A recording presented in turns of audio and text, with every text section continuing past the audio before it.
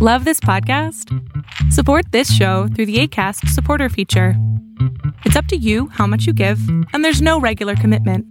Just click the link in the show description to support now.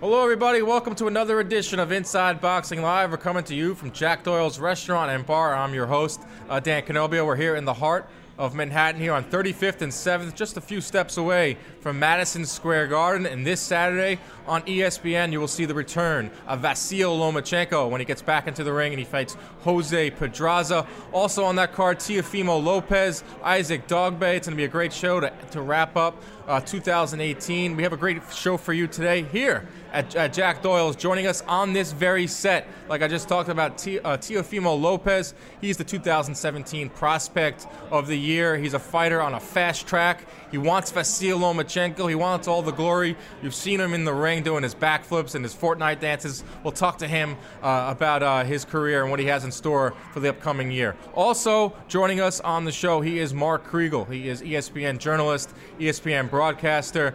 You've known him for a long time covering the sweet science. We'll get his thoughts on Wilder Fury, his thoughts on this upcoming card on ESPN, just the state of the game, and HBO too, because HBO on this Saturday also has a card. That'll be their final show of the year, and I'll have some remarks on that in the close of the show.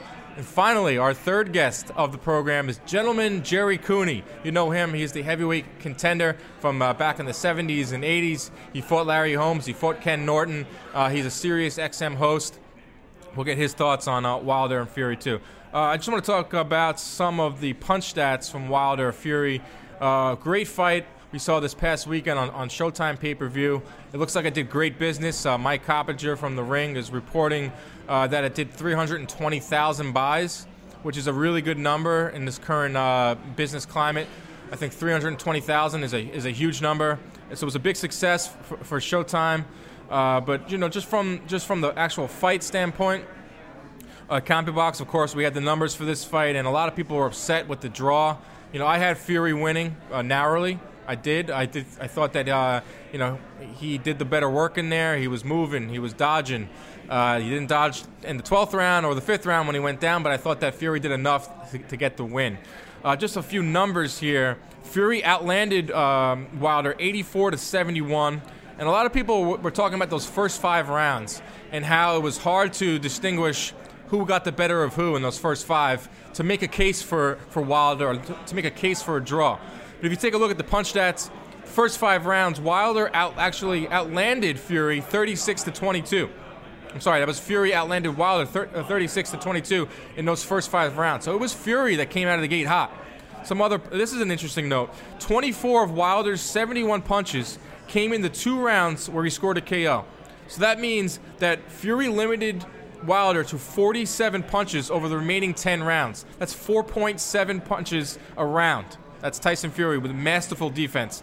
They were within 2 connects of each other in 8 of the 12 rounds.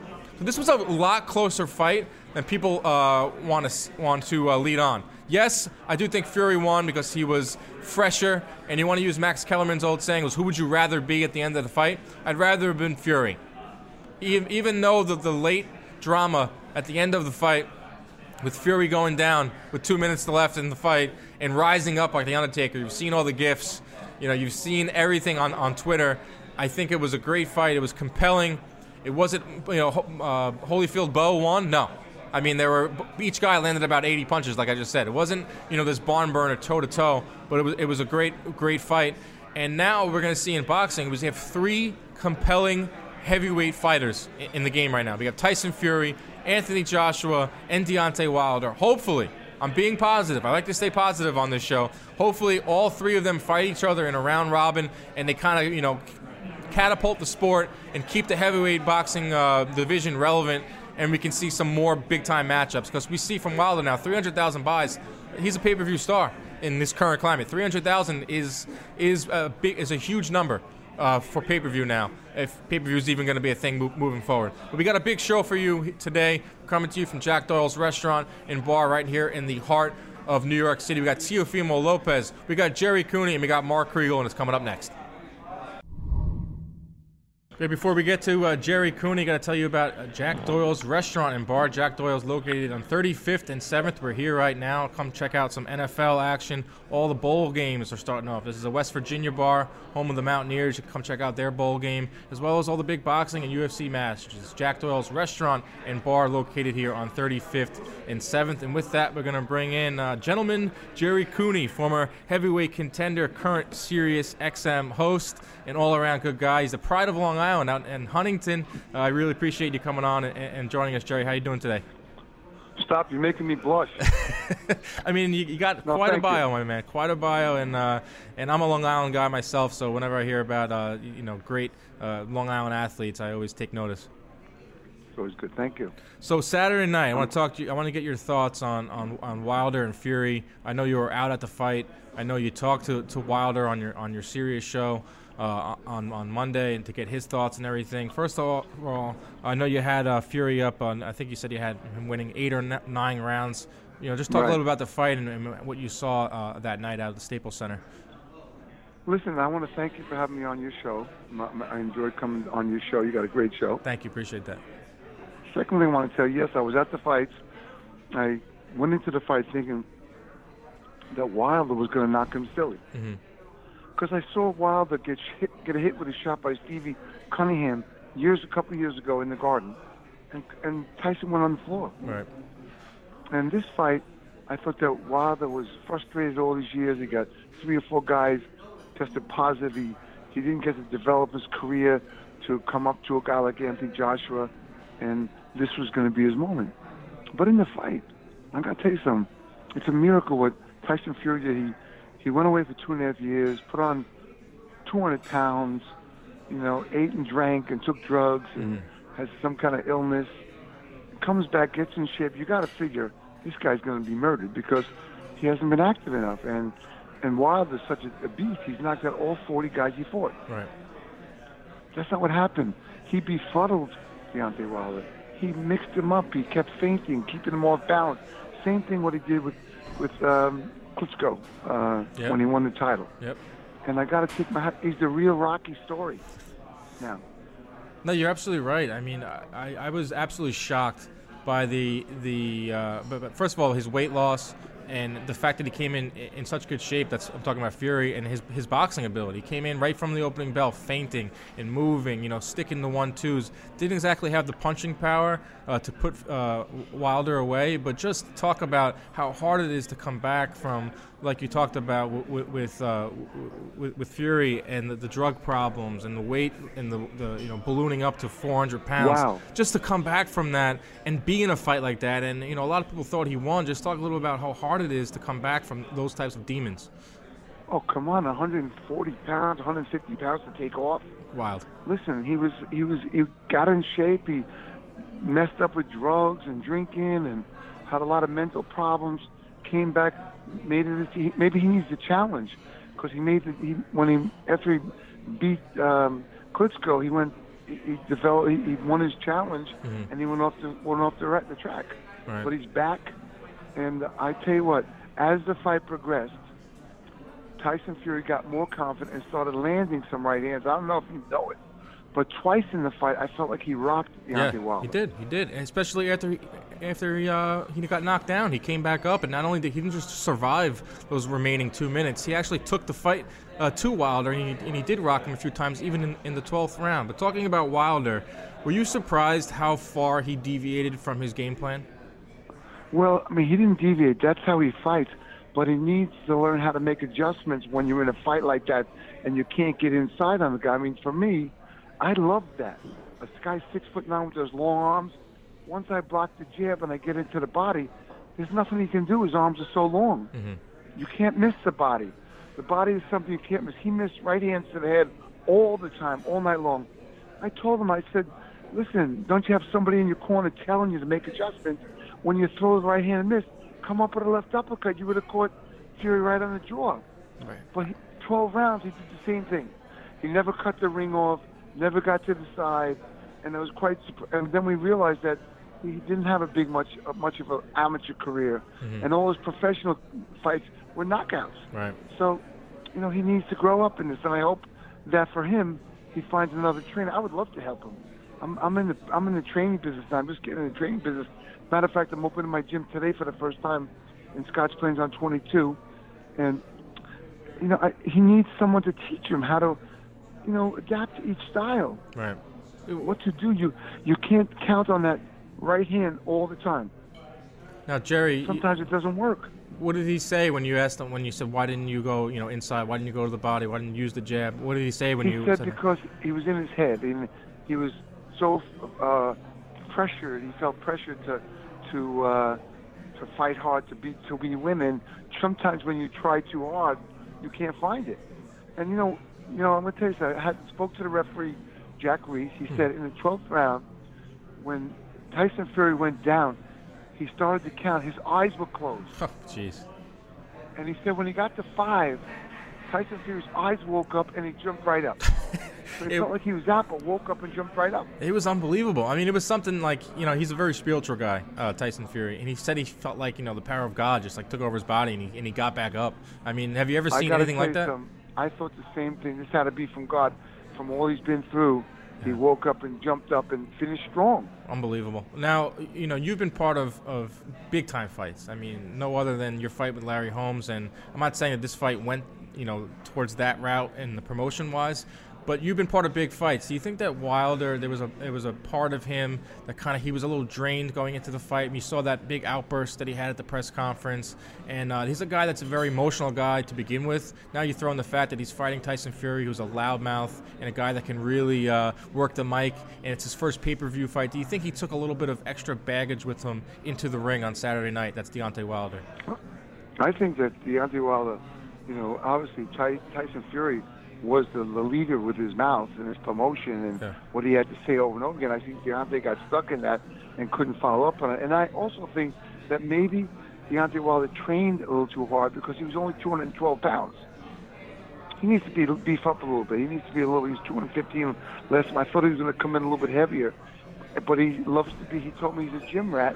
He likes to be in the gym all the time. But you got to balance that out so your weight is right, so you have the stamina. And I think it was a big moment. It was a very big moment, and I think, quite frankly, Tyson Fury got to him. Yeah, I agree. I totally agree. Now, what do you want to see next? I mean, there's right. It's the biggest question right now on Twitter and within the boxing community is, should Wilder give a rematch to Fury? Should Fury bypass Deontay Wilder and fight Anthony Joshua? Should Deontay Wilder just finally take the fight with Anthony Joshua? Should they work it out? What would you like to see next, Gerry Cooney? Well, I think Tyson Fury and Deontay Wilder need to fight again and to find out about those adjustments and take it into another level.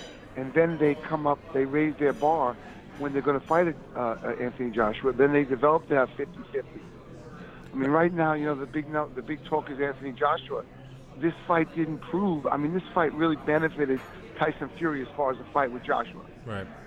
It didn't help Deontay Wilder, in my opinion. Right, he can't go and ask for 50%. He can't go and ask for 40%. Right. He's got to prove that he can adapt better in a fight with anybody. Yeah, I was a little surprised when I heard Wilder say he wants to give Fury a rematch right away. I think that a lot of people thought that he would avoid it at all costs. Like, a reason why so many fighters avoided Floyd Mayweather, because he makes you look bad in there. Were you surprised that Wilder wants you to get back in there? He found out that in his head he was, Fury, won the match with the voices and what they have to say. Right. And he knows that he made a lot of mistakes and he wasn't himself. But I heard Wilder say he's not sure if he's going to fight him right away. I think it needs to happen right away. Right. You can't get anything can happen with a rematch with anybody. You got to take this fight right away and get that shot at Joshua. Can you please put to bed this long 10 count that we're hearing from Wilder's side? That was not a long 10 count. Probably a dumb thing that Wilder said, but when you pay attention to the count, Jack Reese did a great job. I mean, you saw the articles come out that they think he's one of the best referees in the business, and I agree. And this 10 count was fine. But it didn't matter. Once Fury, when he got to 5, Fury jumped right up. His eyes open and he woke up. Unbelievable. I mean, that's the story. And they're not going to change any decision because of that. No. And quite frankly, I felt that, Tyson Fury won that bout. In fact, I told Deontay Wilder that. And what did he say? He just was didn't argue with me about it, and was kind of mellow about it. So, he knew he was befuddled in there. He knew he didn't have the upper hand. And he learned a lot of things that you can't depend on that right hand. You have to set the right hand up. You have to understand that Fury realizes you have a great right hand. He kept dipping out of the way.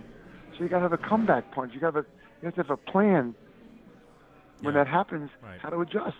You've got to learn that. So much was made of Tyson Fury in his comeback from, the depths of hell, really. Talking about, wanting to commit suicide and substance abuse. Do you feel like there was a little part of you that kind of identified with Tyson Fury? I know a lot of your issues back in the 80s and the 70s were well documented. Did you see a little bit of Tyson Fury in yourself? I did. He ran, whatever the reason is, he didn't trust himself.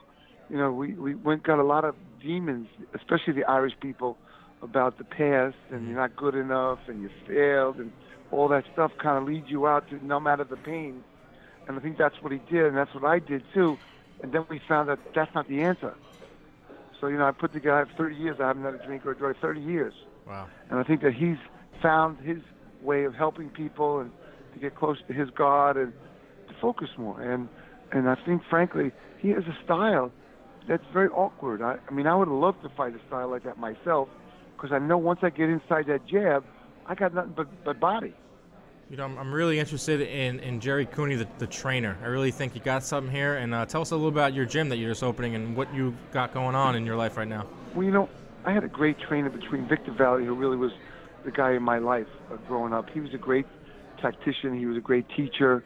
I had Gil Clancy, taught me a lot of good things. Yep. And I think from all that, what I learned about life and through my experiences of growing up, I had the great ability to keep somebody safe, stay back in your body, stay focused, use that jab to set everything up, and then get inside. Don't stay, while it was staying in Fury's comfort zone, you can't do that. Mm-hmm. You got to make Tyson Fury uncomfortable. You have to get in his comfort zone and make him uncomfortable, make him make a mistake.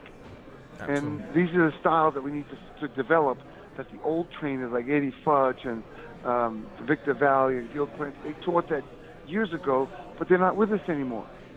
And so you got a lot of these young kids coming in. I'm not saying there's not good trainers out there. There are.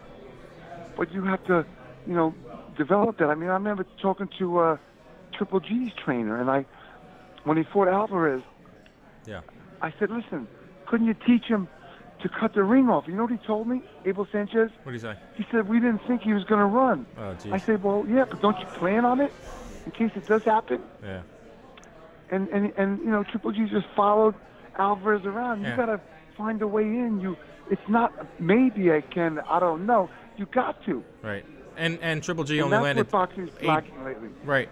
And Triple G only landed 8 body punches. He didn't go to the body at all. But I like it, man. I think you'd be a great trainer, and obviously you do a great job with the Sirius XM radio show, and you're the pride of Long Island. You're okay in my book, Gerry Cooney. Thank you for coming on the show, and I look forward to seeing you ringside.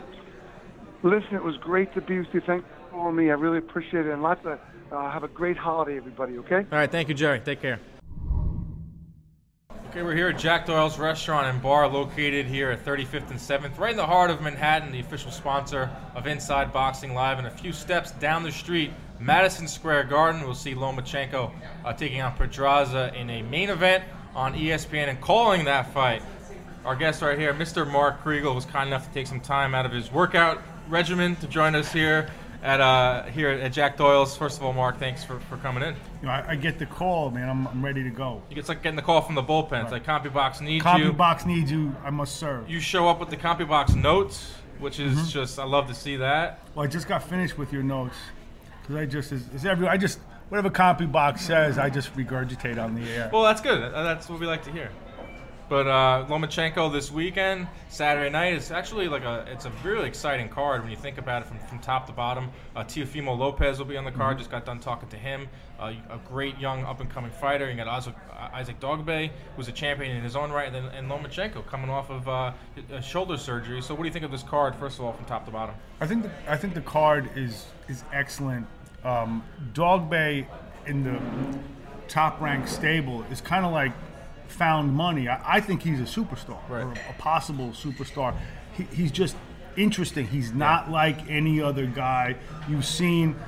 He believes he's chosen by God, and therefore he is. I mean, but he has this idea that he's doing divine work, and no one has disabused him of that notion. It's part of his father's vision for him, or his grandfather's vision. It's absolutely fascinating, but it wasn't a conventional boxing upbringing. Most of the fighters in Ghana are from a fishing village called Accra.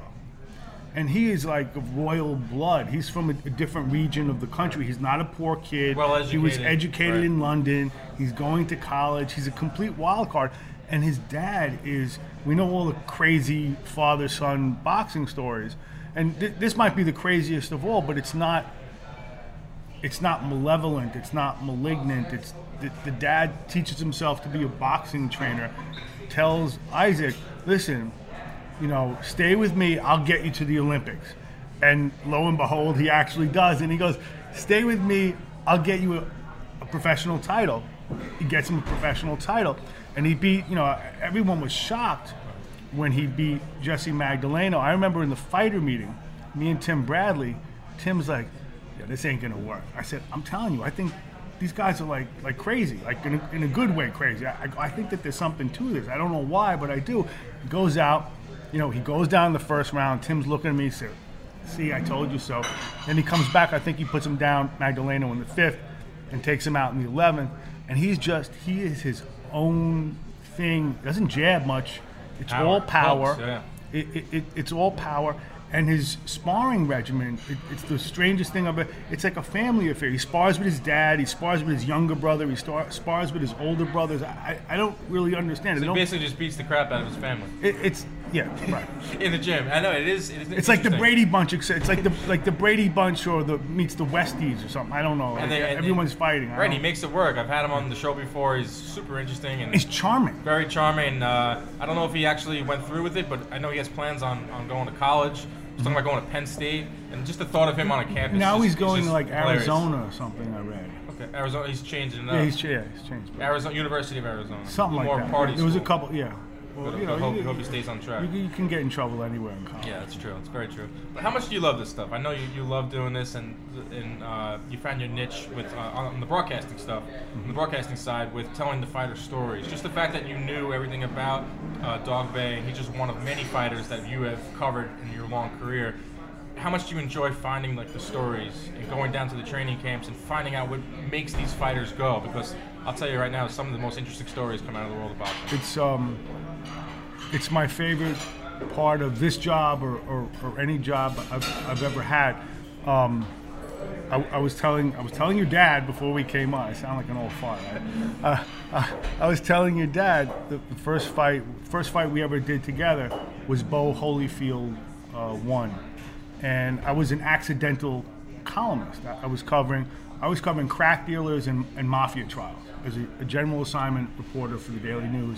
And somehow they turned me into a sports columnist at the Post because it was like a really weak year for sports columnists. So the news went on strike and the Post bought out all its writers. It was like the end of the newspaper business, so I was what was left over. And I felt ambivalently about covering sports. I really, I wanted to be a city-side columnist. I had all sorts of silly ideas. But covering that fight opened my eyes, and I didn't feel like I was covering sports. I felt like I was covering something else, and I was more at home. It was more intimate. It was more violent. And usually, or as often as not, in a fight, there's this one or two moments where you can actually see the guy's soul, or maybe the girl's soul, on display. And what you're also seeing in that moment is the fighter's backstory. You could, in any fight, it works like that. It's a reason why there are no metaphors for boxing. All the other sports are metaphors for what boxing actually is, which is combat. So it works better. Basically, what I'm saying is that boxing made me like a little bit better writer than I actually am. So I loved it, and you could, and it's not like covering LeBron. Nothing against LeBron, but you don't have to go through an army of people. There aren't that many layers to it. The fighters will basically tell you who they are, without being as guarded or as careful, and it's from my purposes, it's wonderful. I mean, I always said that the fight game works better for writers than it does for fighters. I mean, just from an interview standpoint, getting to talk to some of these guys, I mean, everyone comes with different walks of life. Just look at this card on Saturday night, the Top Rank's putting on. You got Isaac Dogboe, comes from Ghana and grew up in London. You got Teofimo Lopez, who's a Brooklyn boy who moved out to Florida and Las Vegas. Probably the best prospect Stud. that Top Rank has in terms of stylistically, talent. I think that he can box, but he's also violent. Yeah. And he has the talent to put all that into effect, and this inclination to be a showman. Yeah, the one thing about him that I really enjoyed him saying is that I want to be a great fighter, but also want to entertain, right? Which you don't see a lot, or you want to see more from your fighter. Afterwards, put on a good interview. Do a backflip that will go viral on Instagram, and it's totally different now. Then you got in the main event, you got Vasyl Lomachenko who lets his fist do the talking, and you'll see videos of him coming out on Instagram where he's doing some ridiculous athletic feat. But even he's a quiet guy by nature, and he's more of a humble champion. He's an interesting guy too, and a pound for pound great. I have a sort of literary subspecialty, which is fathers and sons in boxing, and usually it ends badly. But the most functional, Dogboe is an example, but if you look at Lomachenko and his father Anatoly, it's the most functional, positive relationship, and certainly the exception to the rule. But he was created by his dad. The most interesting training story. I did a piece on him a year ago for his fight at the Garden with Rigondeaux. Most interesting training thing I came across was he held his breath for 3.5 minutes. Underwater, right? That is insane. Come on, you can't do that. Your dad didn't make you do that? No, we just played wiffle ball out on Long Island, and we watched the fights. There was no holding breath. But didn't his dad also... He didn't force your head up. Come on. Okay, kid, come on. You developed part of the CompuBox training regimen? No, there's none of that. It was more finger exercises. And you gotta do it underwater. Yeah, it was more of that. But didn't also Lomachenko's dad, he also, he was like a dancer first to get the footwork?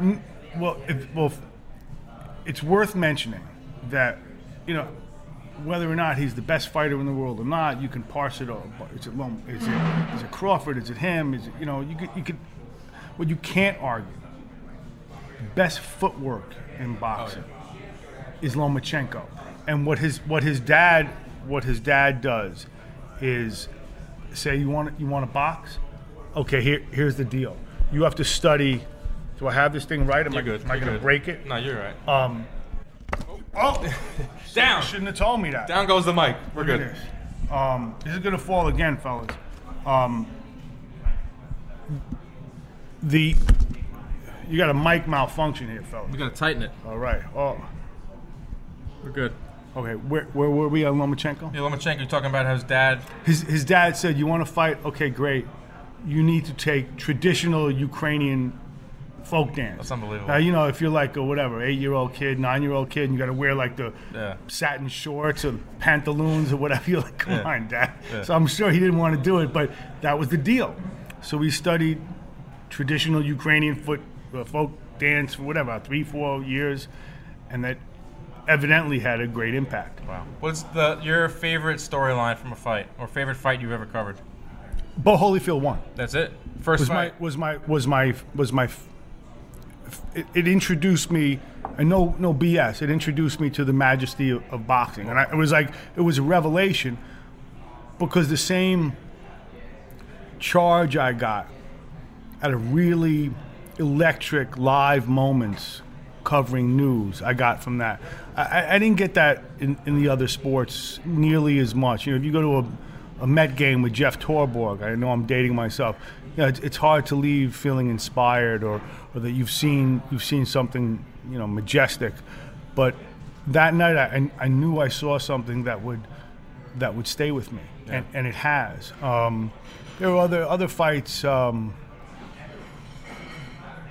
But that was fresh, and it was a heavyweight fight. It was a title fight, and no one understood how good or how tough Holyfield was at the time. He was still regarded as a blown up light heavyweight, cruiserweight. Mm-hmm. Yeah, but no one really understood what they were dealing with, and certainly at that time, we're still held under the spell of Tyson. Yeah, It was thought that Tyson was this indestructible, invulnerable force, which of course he was not. And people didn't understand what Holyfield was until he just walked right through them.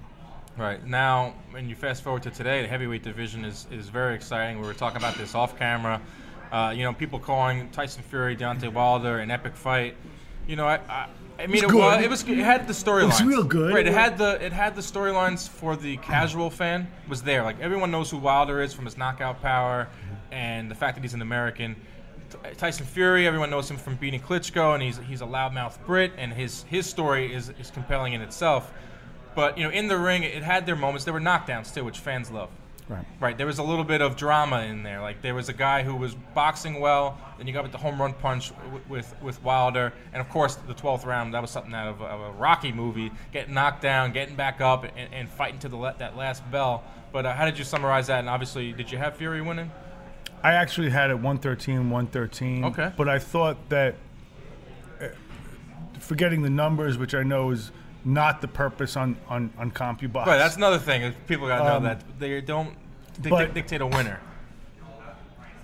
I bent over backwards to give Wilder a round or two, when perhaps I shouldn't have. I look back on the card, I don't know.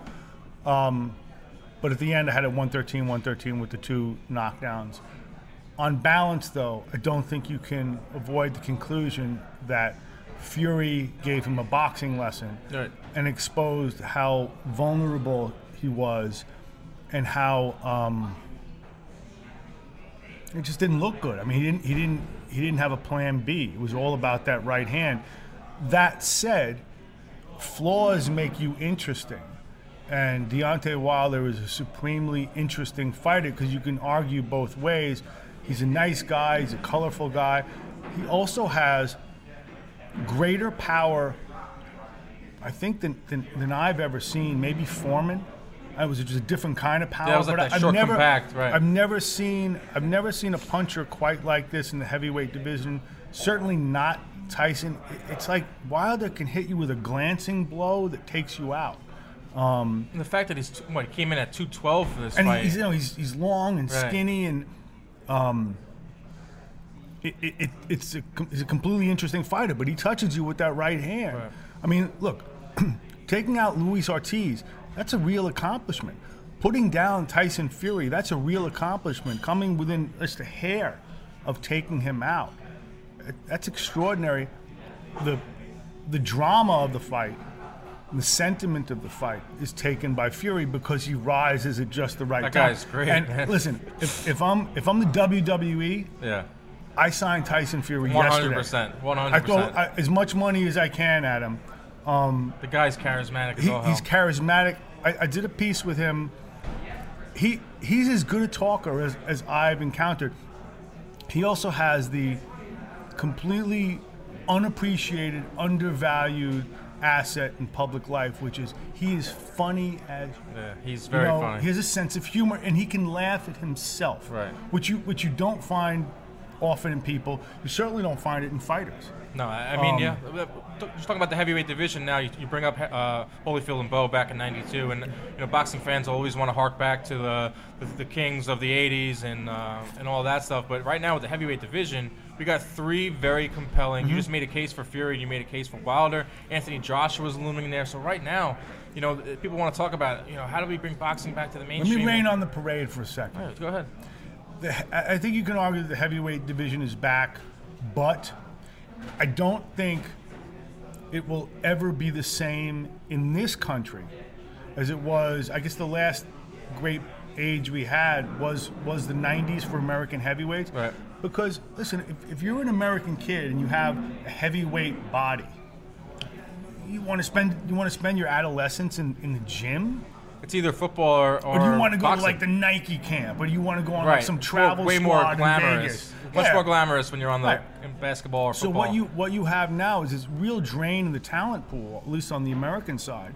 An American heavyweight is almost by definition a guy who failed at something else. Well, that's what Fury said to him, which set him off at the press conference. You failed at football. You failed at he tried to play wide receiver at Alabama. Right. Wilder. And by the same token, Fury is not like, I don't know what great athletic grace he has other than you're right. boxing, which Right. he really knows in his bones. Right. It's got to be in your blood. He has great composure in combat. I was watching the fight with a bunch of friends that don't normally watch boxing, and that's what a heavyweight fight can do. But they looked at Tyson Fury. They're like, "How old is this guy? In his 40s?" I was like, "No, he's 30 years old." Yeah. And they looked at his body, and they're like, "He does not look like an athlete at all." But like you said, you got to be born with those skills. Right.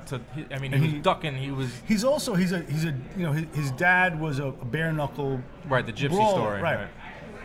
And his dad was, even though he was 6'5", much more compact. Much more inside type of guy. Fury is his own fighter. He's a natural boxer. Right. And at 6'9" with that, he has an 85-inch reach. It's crazy. And he knows how to use it. Right.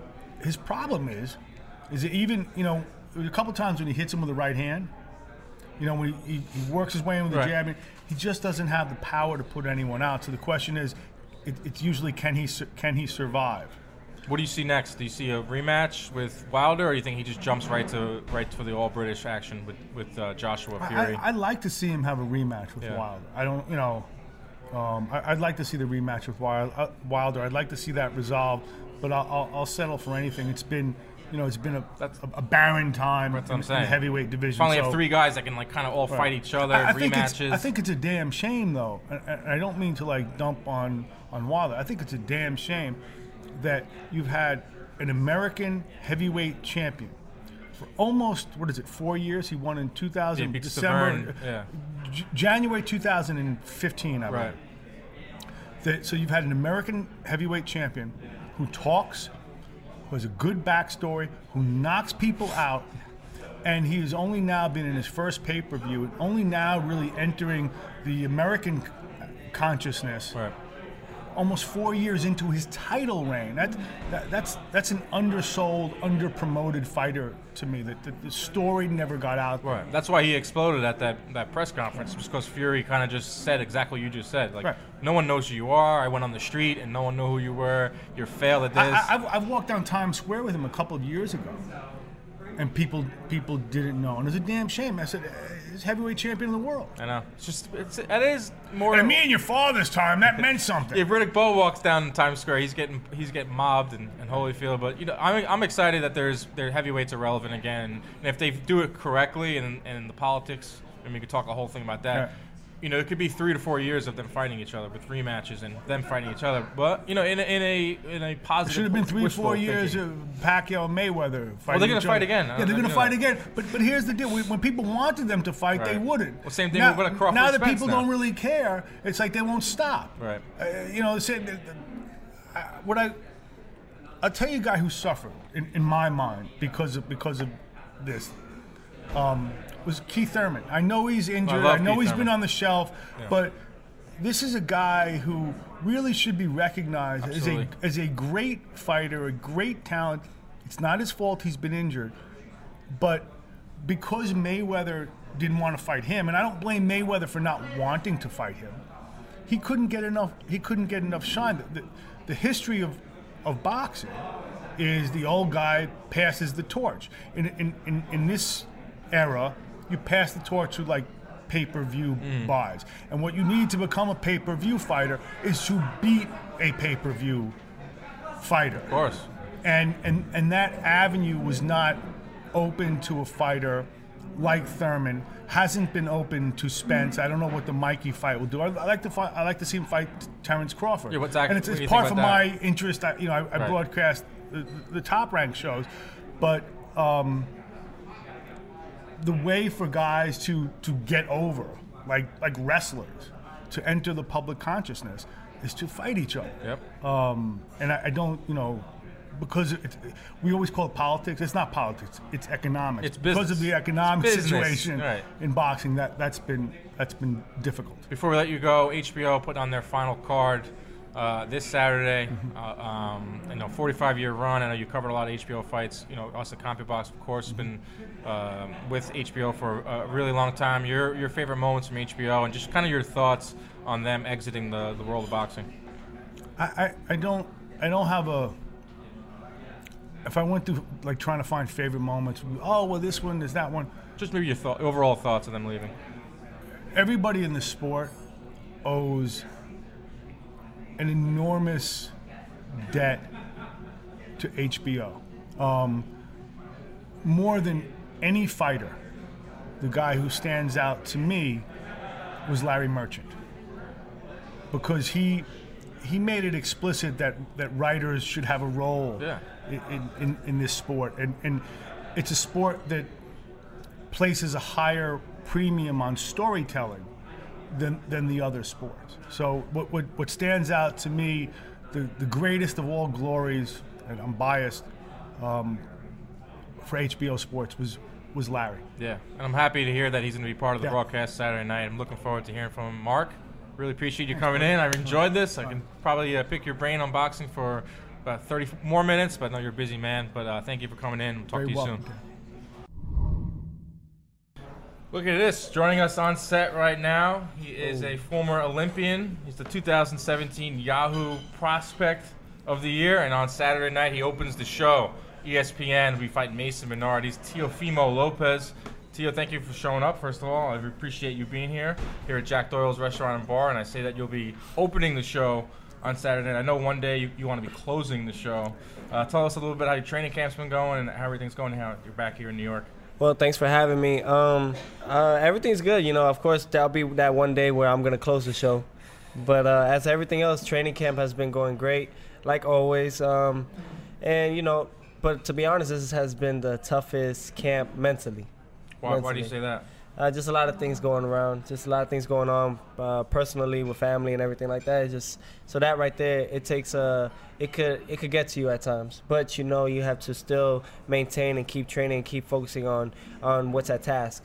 How hard is it for you to keep those distractions out? Everyone has personal issues. Everyone has family stuff, especially around the holidays. Fighting around the holidays is a task in itself. But how do you kind of keep that all out and just kind of stay laser focused for the task at hand?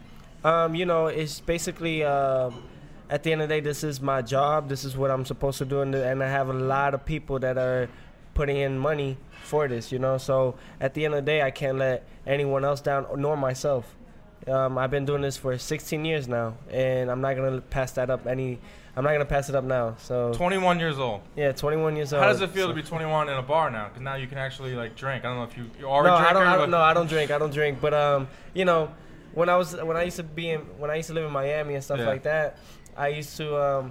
But I was real young. I used to go to bars and everything. Yeah. I don't know how, but I got in those little spots. But no, of course now legally, 21 years old, I could go to bars, clubs, anything like that. But do I choose to? Absolutely not. That's good. You got to keep it that way. Doesn't mean that I can't be over here, man. Yeah, right. Just hanging out. You can have a water. You can have a soda. I love soda. Of course. But you say you've been fighting for 16 years. You're 21. I know my math isn't that great, but that's 5 years old. You started boxing. Yeah. I know you did some taekwondo as a kid. 5 years old. That's pretty young to get started in the game. Yeah. I mean, my father used to box over here in New York. He used to be at what was it? I mean, he used to train. I think it was in Park Slopes. Okay. Or something. Yeah. And my father was, here. He did the Golden Gloves, the Daily News Golden Gloves. Right. He did one fight as a heavyweight, but they put him in as super heavyweight. But so me growing up and everything, at 2 years old, he had the gloves and he'll put them on me, and I used to hit him. There's a video out there, and that we have, but we have to look for it. It's like I was like 2 years old. Gloves were all the way up to my shoulders, and I'm hitting him in the face. And I think naturally I just grasped into it, without him forcing me to. He was actually focusing on training for himself, but he'll just bring me along to the boxing gyms and everything. Yeah. So you grew up in Brooklyn. You said, I know you moved when you were 6, and you said you moved out to Florida. But I was going to ask you, like, where do you get your swag? Like, you're one of the, like, I mean, you got this, when you walked in, you got a presence about you, and we've seen you in the ring, we've seen you showboating a little bit, doing the backflips and the Fortnite dances, but obviously you say you're Brooklyn, that's where the swag has to come from, right? No, yeah, my father was out here, he lived here for 30 years. He'll go back and forth from Honduras because, he was there at times, like, that's where my father was born, but then he'll go back and forth. It would be New York, here. My father, that's where I got it from, and my mother as well. So that's where we get that swag from. You gotta find it somewhere, and you say that. I wasn't gonna get that in Florida. Hell no. What's it like living in Florida? You move a lot of people move from New York to Florida. It's like or from Florida to New York. That's like it happens all the time here. Mm-hmm. But what was it like growing up in Florida through the ranks? Was that a calculated move on your dad's part to get you better competition down in Florida, or was that more of a family thing? It was more of a family thing. I think he just thinks it was getting overpopulated at the time, and of course it still is. New York, New York is New York. So my father was just like the parking, everything. He was just like the parking's brutal. Yeah, so he was like, man, we just gotta. And next thing you know, we drove out to Florida. And what was it like growing up in Florida in the fight scene? I know they have a pretty good fight scene down there. Yeah, you have some good fighters coming out like Erickson Lubin, and things like that. So it was good. The boxing there was good, and I was always in the top 5, top 10 of those guys that were like the best in Florida. And sooner or later, I just turned out to be better than all of them. I hit that. You hit a stage in boxing or anything or in that state that you've just conquered everything. You accomplish all that, and you need to move on. As an amateur, yeah. And what age did you realize that I want to go pro? I was going to go pro exactly after the Olympics, but that was the thing. To reach the highest pinnacle in the sport of boxing in the amateurs, and then afterwards, then we go and decide on turning pro, of course, and taking this to a whole nother level. Now you go pro and you sign with Top Rank. Was there any other suitors out there, or is it just the allure of Bob Arum? No, you got Bob Arum in a room, and he was like, "What do I sign? What do I sign?" No. We didn't go directly to Top Rank. We had other offers like Lou DiBella Entertainment, who wanted to make me king of New York, king of Brooklyn, and great ideas. I was almost close to signing with him, but Top Rank seen that, and then they took advantage, and they gave me different. They gave me different things that we liked, Right. They offered better things, and we took advantage of it. And now look, Top Rank is collabed with ESPN, and Saturday night I'm fighting on ESPN live. Saturday night, Mason Menard, that you're going to open up the show, and I'm looking at his record. It's a very good record. Would you say that he is maybe the toughest opponent you've shared a ring with so far as a professional? I think Top Rank, they know what they're doing. I want the tough fights. William Silva was the toughest supposedly. He fought Felix Verdejo. His only loss was against Felix Verdejo. And, fighting Mason Menard, he's fought Ray Beltran and Devin Haney. So I look at it as, they say that it's a step up. To me, I feel like it's a tune-up fight. But, it is what it is, coming off an injury and everything. Right. I would understand. But we see what happens. I know he's going to come and bring the fight, but it doesn't mean that it's going to change anything. You mentioned the injury. You suffered was a broken hand in your last fight. First time I ever broke my hand. 16 years doing this. I take care of my hands very well, but it was just that night, man. In the first round, I guess it was the wrap. It was the wrapping and it was the gloves, and it just messed me up. Now, how has that been? You say it was your first injury, just kind of getting through that, and would you rather have it now or later on in your career when you can maybe have a little more leeway? No, it's better to happen now. I think all the things that have happened right now is good. Everything happens for a reason. I got cut in February, earlier this year, and then I broke my hand in July. So, damn, man. A lot of things have happened, but I think it shows everybody that I could go through all those things, all the adversity and everything, right. And it doesn't affect me. When I got cut, I didn't even touch it. I didn't wipe my face or nothing. I was always wondering, what does it feel like? You feel that? Obviously, is there a lot of adrenaline running through your veins because you're in the middle of a fight? or when you're cut like that? What does it feel like? I couldn't see for like 2-3 rounds. Wow. I couldn't, and you know, I wasn't gonna tell my father that or anything like that. And I told him, worst case scenario, if it ever happens again, you just gotta dig in there. But you know, I wasn't showing the fighter that I couldn't see. He was not committing because I wasn't showing him any weaknesses. You know, that's the thing. You have to keep a poker face or whatever it is.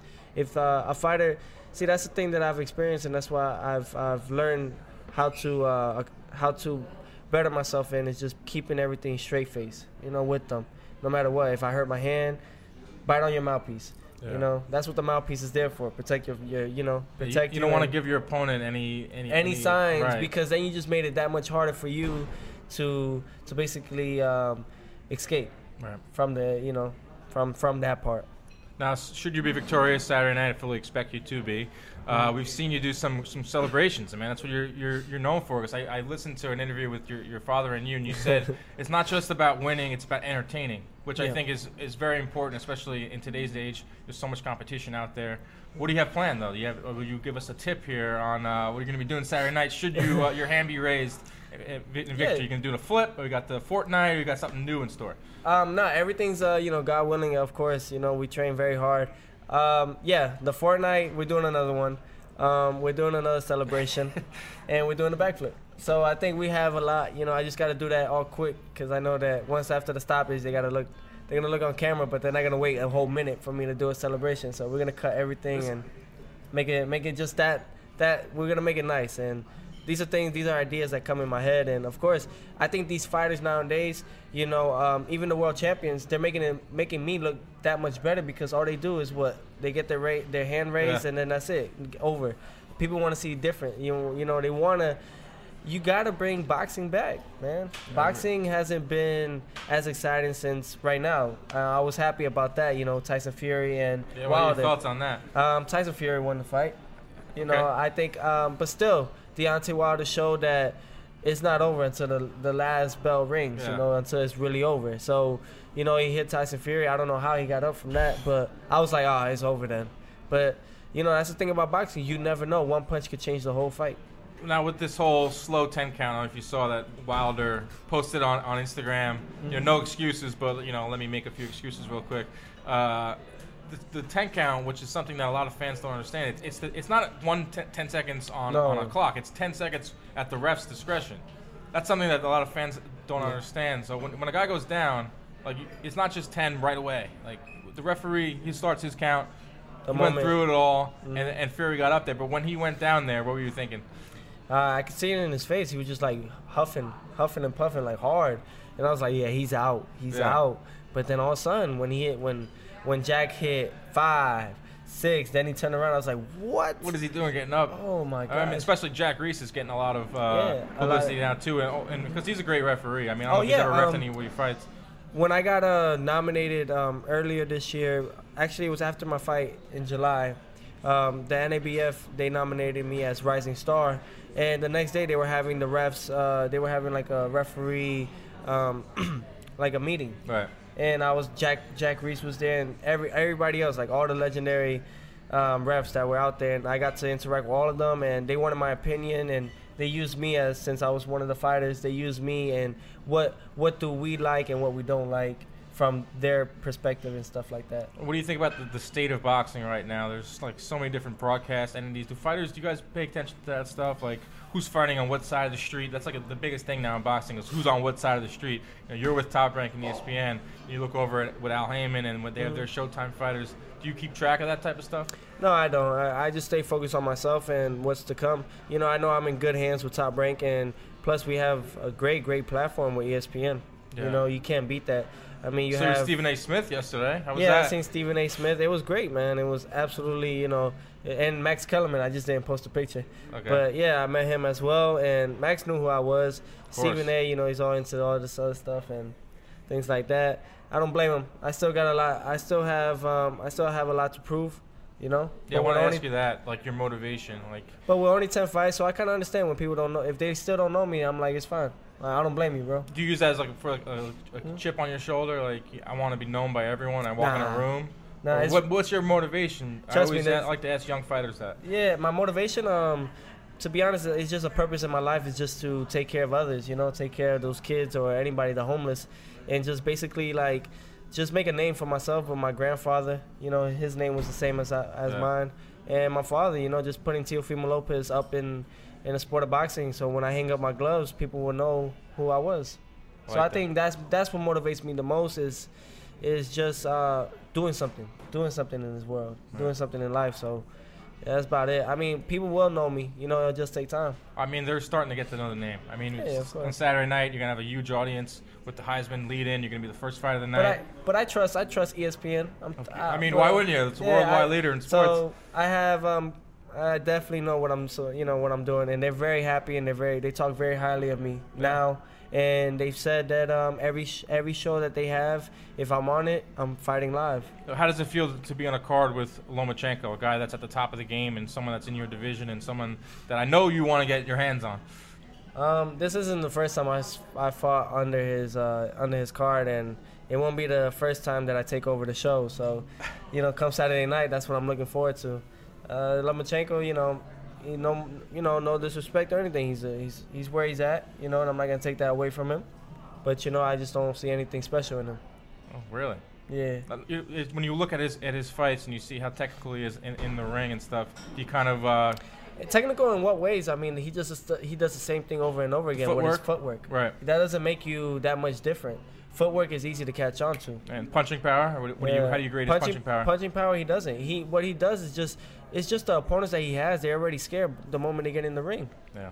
So kind of a psych out thing. Yeah, man. They're all psyched. They're all psyched with him. So it's like, he already won. They all here for a paycheck. Right. I think nowadays all these fighters are here just for a paycheck. They don't know. They don't care whether they win or lose. Right. And that's the thing that when I go out there and I fight, you could clearly see that, hey, Teofimo's having fun, and he really wants to win this fight. That's the most important thing. That's the thing I see when I watch your fights. It looks like you're having fun out there, and also you're dominating as well, which is a great thing as well. So, Teofimo, I appreciate you coming in here, Jack Doyle's, and look forward to your fight Saturday night. Teofimo will be opening the show on ESPN against Mason Bernard.